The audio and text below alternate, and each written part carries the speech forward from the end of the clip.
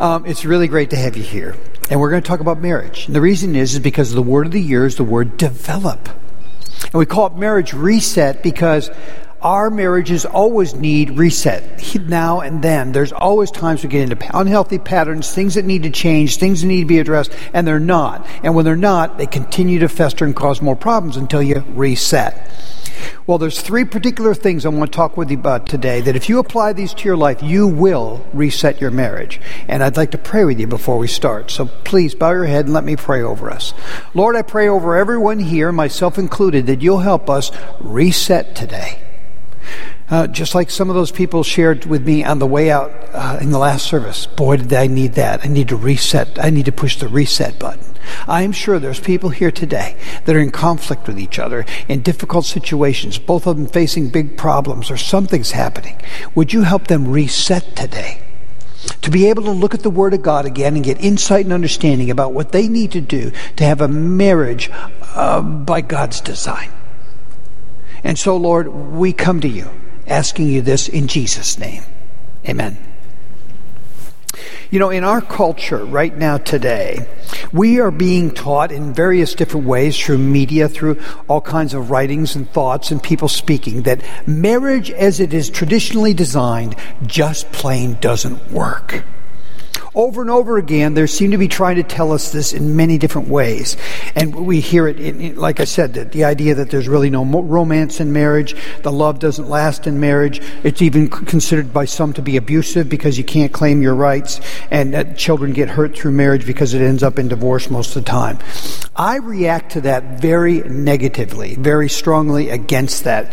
After 43 years of being married myself, after doing hundreds of marital counseling situations, in premarital counseling, as well as people in trouble in their marriage and counseling them, and seeing success in their lives and seeing marriage actually work, I believe marriage does work.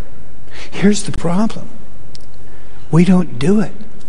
I agree with Dr. Howard Hendricks. He once said this: it's not that marriage has been tried and found wanting. It's that true marriage, the way it's designed, has seldom been tried. We don't get it.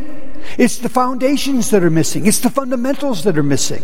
You build a marriage with faulty foundation, guess what? Little trial, little problem, little conflict, and boom, the whole thing comes falling down. It's an epidemic in America right now. Marriage is falling apart. And I'm suggesting it's because they have faulty foundation. They're trying to build on the wrong foundations. And our culture is like applauding them or even telling them, no, you don't do that. It doesn't work anyway. Like, just live together. Just hang out until you get sick of each other and then find somebody else. Like, what? That's going to work? No, it doesn't work. And in fact, we're paying a very, very heavy price in a lot of damaged relationships, a lot of damaged people, and a lot of problems because of it. And I want to show you three things as I put down the outline of your sermon, provided for you in your bulletin. Three truths that make a marriage work. It's helping us go back to the fundamentals and understand what it was truly all about from the beginning. Now, these three truths, if you put them into your life, if you adopt them, if you accept them as reality for both of you, I'm telling you, you can literally today reset your marriage. Here's what they are. Number one, you first need to understand God invented marriage. There is no place in human history, there's no book that you can go back to, even the Egyptian hieroglyphics, and where they say, well, here's what we decided, here's how it's going to work. A man will be with a woman, and they will connect and make a covenant or contract together, and that'll be the basis of every society that ever exists from now on. That's kind of the backbone that makes it up. No. The only place we have is in Scripture. In the book of Genesis, when God created man and woman, he then decided, here's how it's going to work. You ready? Here's where it appears in Scriptures. Genesis chapter 2, look at verse 24. Like he said, he just finished making man and woman, and look what he says. Therefore a man shall leave his father and his mother, and hold fast to his wife, and they shall become one flesh. Notice what that says there. God actually does it, not just us. God seemed to understand, that's jokingly said, that all societies that ever exist hang together by small units. And those smallest units in every society are what we call family units. And family units are made up by one man and one woman making a covenant, a contract, a promise, somehow an agreement to hang together, have children together, and to raise those children together. And when societies don't do that, they literally collapse from the inside. They rot out. And it's happening in America in epidemic proportions. It's horrible what's happening. And a lot of damage is in the wake. For example, I believe that's why the violence is on the rise in America. I believe that's why there's mass shootings. I believe that's why there's political strife. I believe that's why there's alcoholism and drug abuse and divorce and economic problems even. I think they can all be traced, even suicide, back to the broken families. Here's why. People in their deepest need want what? They want to be loved. And they want to love others. And if there's not love between two people to make the smallest units hold together, it won't work. And destructive, horrible, abusive, awful things happen in families, to children, to spouses. And it's happening in America. It's like I can't scream it loud enough. I can't shout it clear enough. This is what's wrong. This is why we have the violence. This is why we have the abuses. This is why people are hooked on opioids. This is why things are going on. It's all at the root cause of marriage and family. This is where we got to target our efforts. This is what we got to talk about. And the first thing you need to understand is we didn't invent the concept. God did. It's God's ideas. We need to go back to the blueprint and look at what God said. I'll never forget, I have some friends out west I've known for 20 plus years, Rob and Angela. And when I first met them, their marriage was horrible, horrible. They were just young in their 20s. They already had a little child, and their marriage was hanging by a thread. And he had his life, and she had her life. And they had no foundation. They understood. They're just going by what our culture said. Hey, we fell in love, and we're going to get married. Great, they did. And it was already, even in the beginning years, I think they'd only been married maybe 5-6 years. It was already done. And it got worse. They even ended up getting separated. They didn't live together for 6 months. Rob got into drugs even. It was a mess.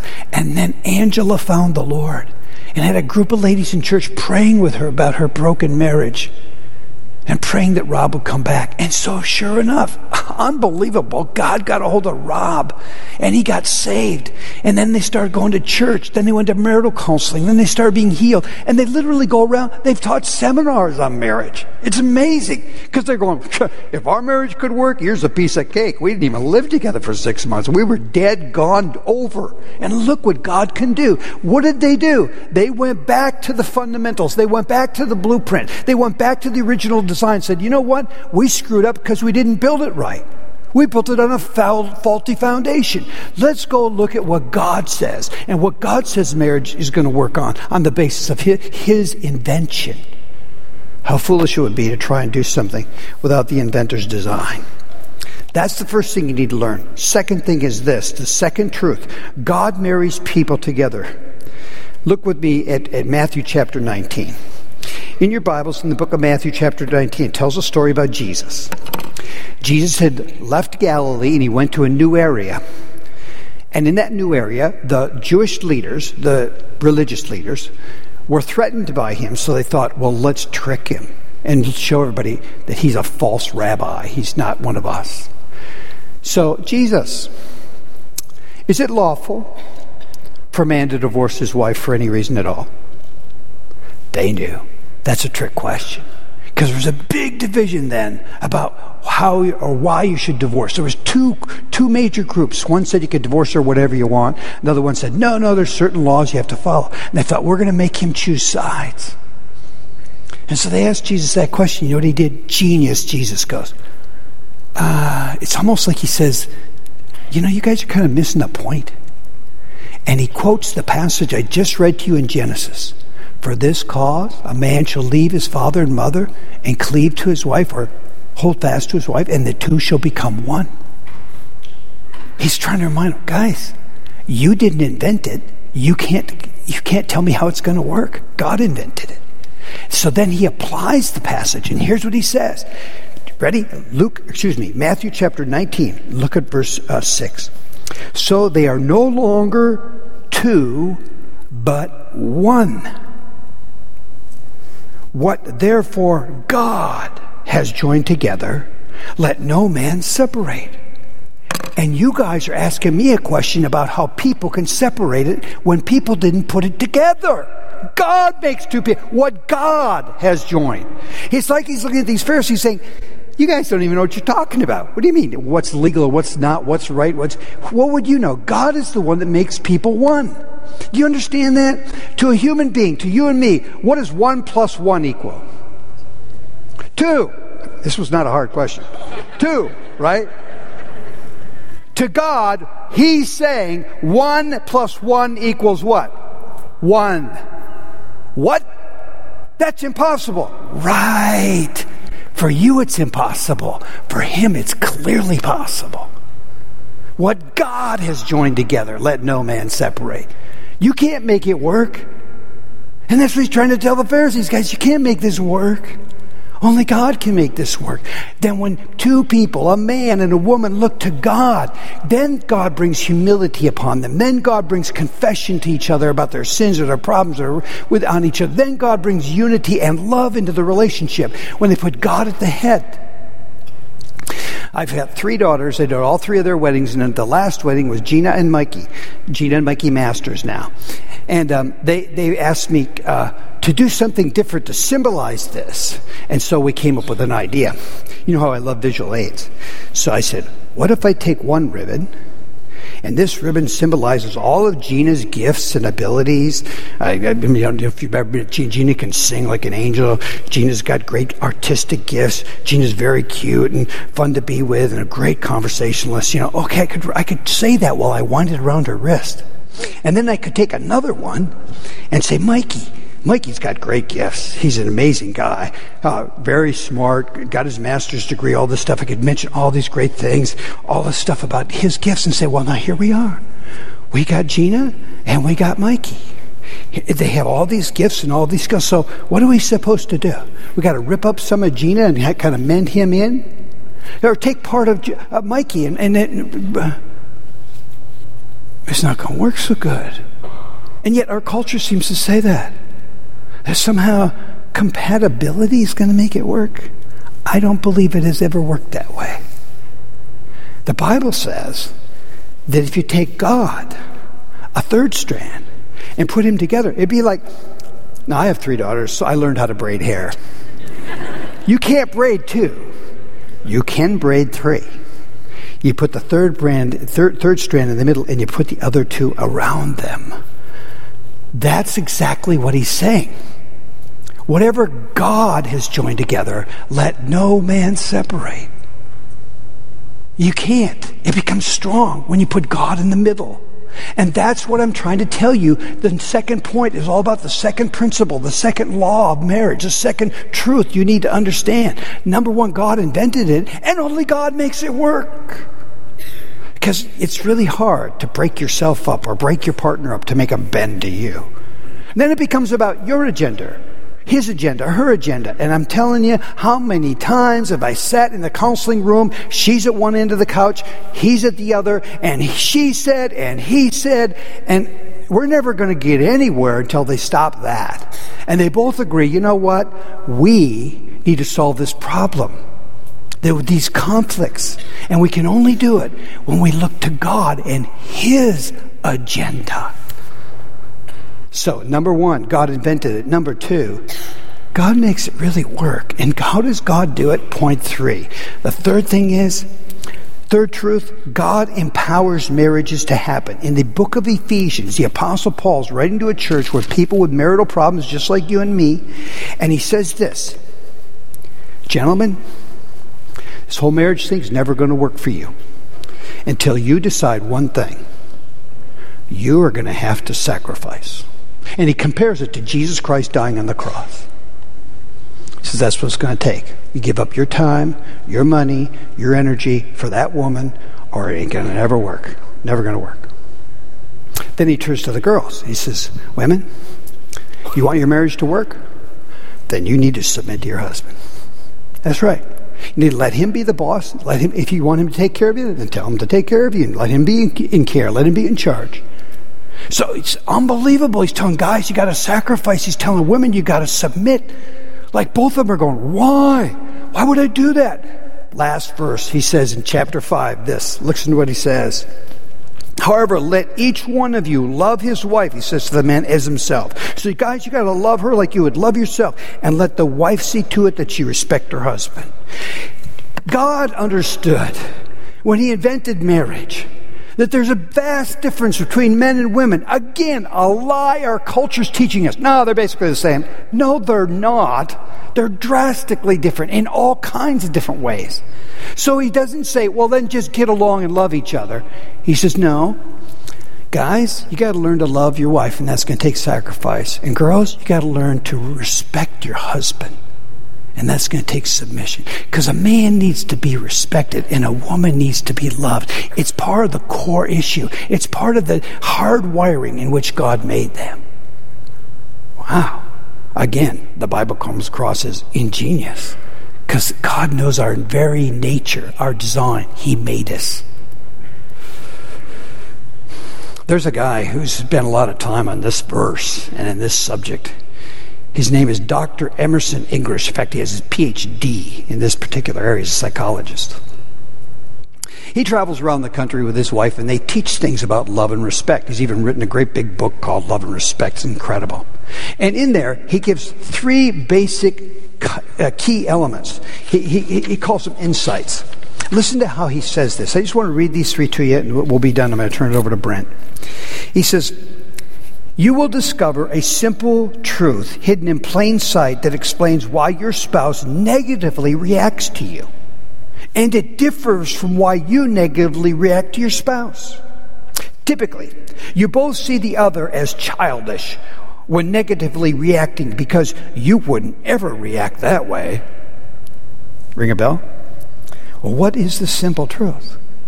Simple truth is men need respect and women need love. But the problem is women are good at giving love, but not so good at giving respect. And men are good at showing respect, but not so good at showing love. Ooh, what are we going to do? Second, the key to motivating your spouse is to meet your spouse's deepest felt need during conflict, which differs from your deepest felt need during conflict. Commonly, you both overlook the other's felt need during conflict because you feel that the other ought not to feel that way. Last service, that caused hilarious laughter. They probably, yeah, it's true. Like, I hope you heard you got the meaning of what I'm trying to say. What's the deepest need? What's the problem? A man needs respect, and a woman needs love. Number 3, third insight.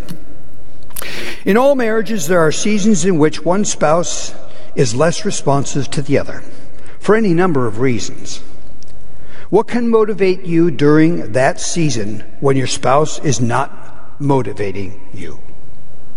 A man needs love. A man needs respect, and a woman needs love. So, if I'm a man, and I'm a lot better at showing someone respect than I am loving, what do? I go to God. Don't you get it? God has to change me. If I'm a woman and I'm a lot better at loving him than respecting him, what does God have to do to my heart? He has to give me his grace, his strength to respect him, his strength to love her. Because it's normally the opposite. And God has to change you. Once again, we learned what? It takes God to invent marriage. It takes God to make it work. It takes God to make it really happen in your life. So, to push the reset button this morning, I'm telling you the number one thing you need to do is embrace these truths for yourself, for your marriage.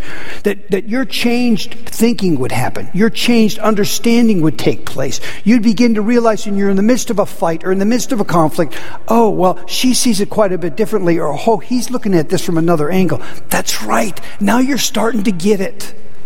Because what God joins together, no man can separate. Well, why don't you let God do it? And that's what I want to pray with you about right now. Would you bow with me in prayer? Right here in the middle of this service, Lord, we want to call upon you. I know there's people here who are in conflict right now in their marriage, in difficult sessions, or maybe for years they've had all kinds of fights and problems and quarrels. Or maybe they're healthy, but they're just going through a difficult time right now. and they need to push the reset button. If you feel that way, just say, amen, Lord, that's me. I want to push it. I want to push the reset button. I need to go back to the fundamentals. I didn't invent this thing. You did. I fell in love, at least I thought I was. And now I'm realizing, wait a minute, I'm trying to make this work when you're the one that makes it work. What God joins together. I want to be joined like you wanted me to be joined, the way you want it to be. And then thirdly, Lord, you're the one that's going to give me the power to show the love or the respect that I don't have. So I look to you to reset my marriage. In the name of Jesus Christ, I pray. Amen. Brent, I'm going to turn it over to Brent right now. Well, thank you. Thank you, Pastor Marty. You bet. Yeah, hi, I'm Pastor Brent, and I want to just introduce myself and my family to you. This is my family, Beth in the center, and then Sam, Luke in the middle, and then Jake on the side. Yeah, I want to share a story with you, though, as we get started. And the story is true but regrettable. When Beth and I were first married, we were working. Beth was going to grad school, and we were living in a small house. And shoes quickly became a problem because we had no closet space. So the shoes were everywhere. I think they moved on their own. I think they multiplied. So we were constantly stepping on shoes. So in my young married mind, I had the brilliant idea to place shoes outside the bedroom door in our little hallway where Beth was dutifully studying and writing a paper, thinking that I wanted to help Beth understand the pain that it felt to step over shoes or step on shoes. So then I waited for her response. Well, what happened was epic. Yes, Beth did not come to the epiphany that I thought she would come to of the error of the ways of the shoes. Instead, Beth promptly went to our bedroom window and opened it and began throwing my shoes into the front lawn. Yes, it's true. So, I, of course, acted quite maturely and went to the other bedroom window and began tossing the shoes out the other bedroom window. Yes, so before we knew it, our shoes were on the front lawn. So after things calmed down, we apologized and asked for forgiveness and went out and collected our shoes from the front lawn.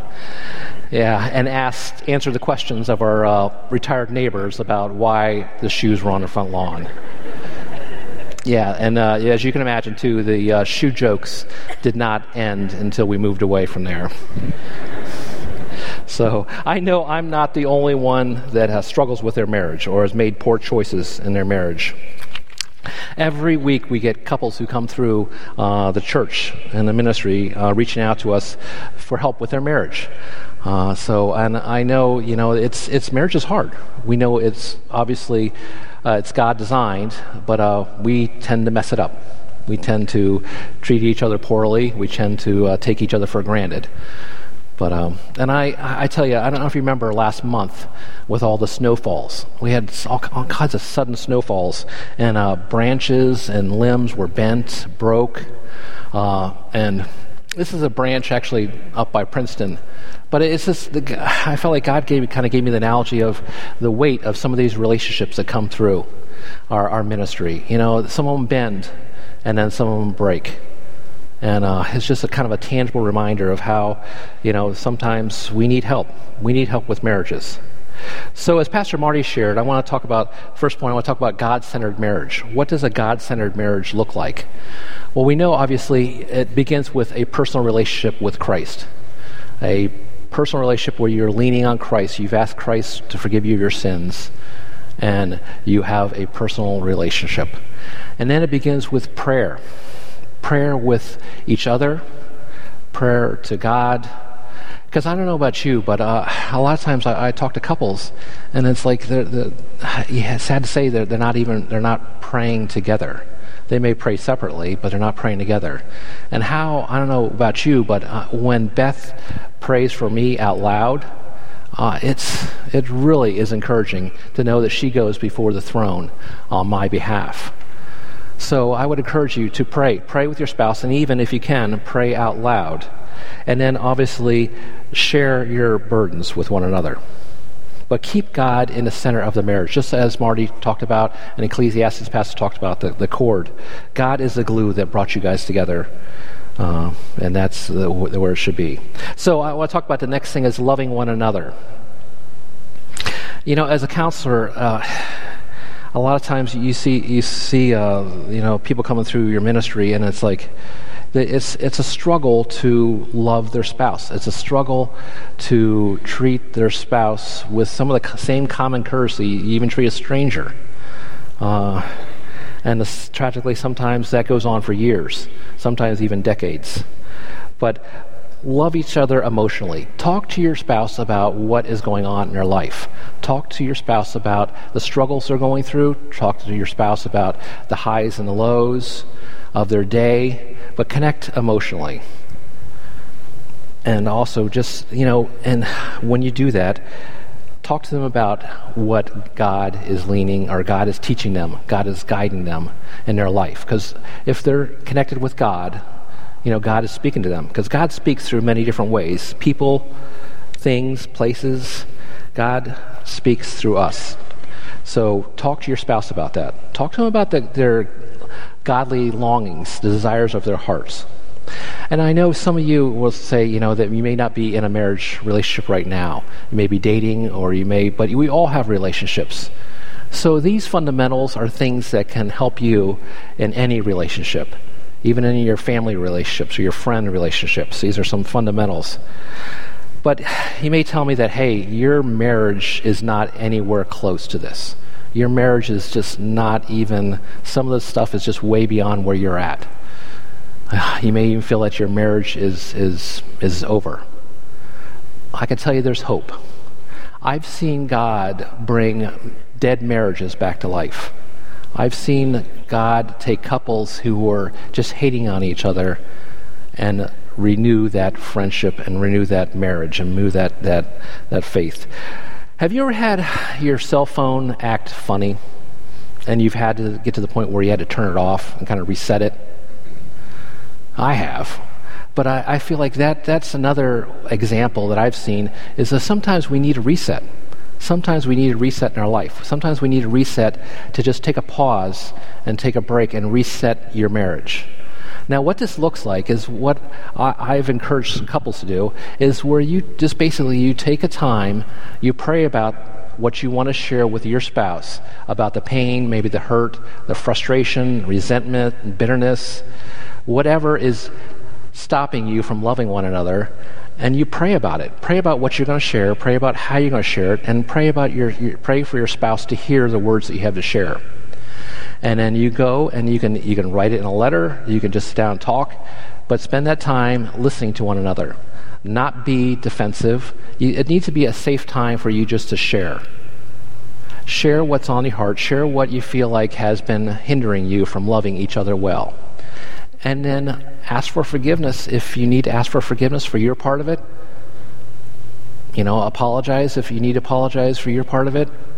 But you need to make a reset. And then at the end, make a commitment and pray over it to not continue in those ways. I've recommended to send couples to the beach. When they go to the beach, they take these letters and they read over them. And they share and they cry over it. They burn the letter at the beach, they bury it in the sand, and agree to leave it there and move forward. Because otherwise, some of these things will they'll drag you down.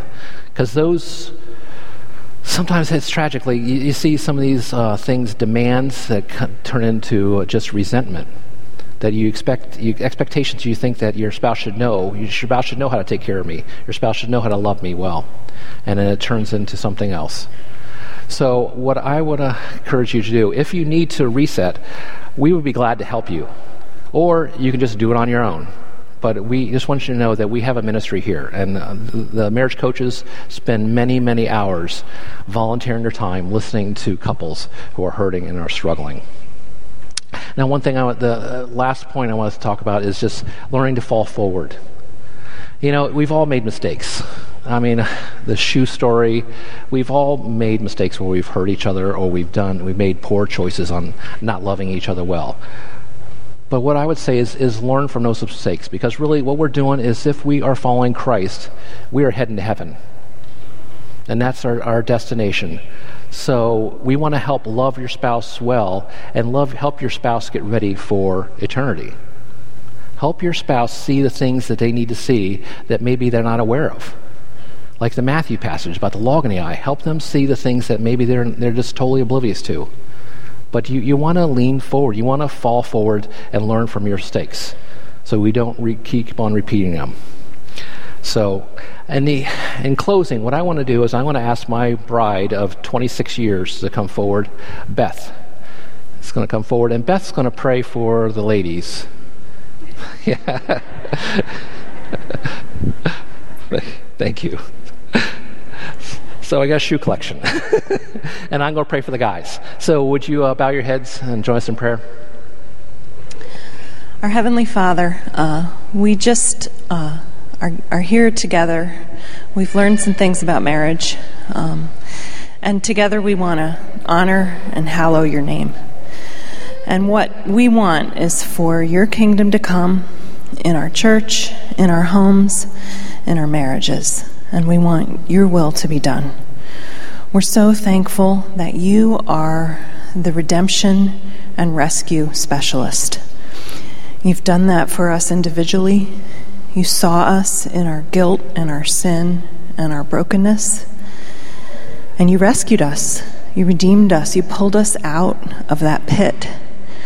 And now we're walking with you. And you're making us into what you intended us to be all along from the beginning. And we know that marriage can be the crucible for that development. It's very, very hard to spend your daily life with another human being. But we know that that's how you design things. And so I pray for the women in this room. I pray for the women who are single, that you've called to that. I pray that you'd bless them and honor that. I pray for those who are longing to be married, that you would bring that person into their life that they can walk along the road with. I pray for those of us who are married. Some of us, some women in here may be in agony in their marriage. And I pray for them right now. I pray that you would come alongside them and lift them up. I pray that maybe something that was said today might tie a knot in the end of that rope that they're hanging on by a thread.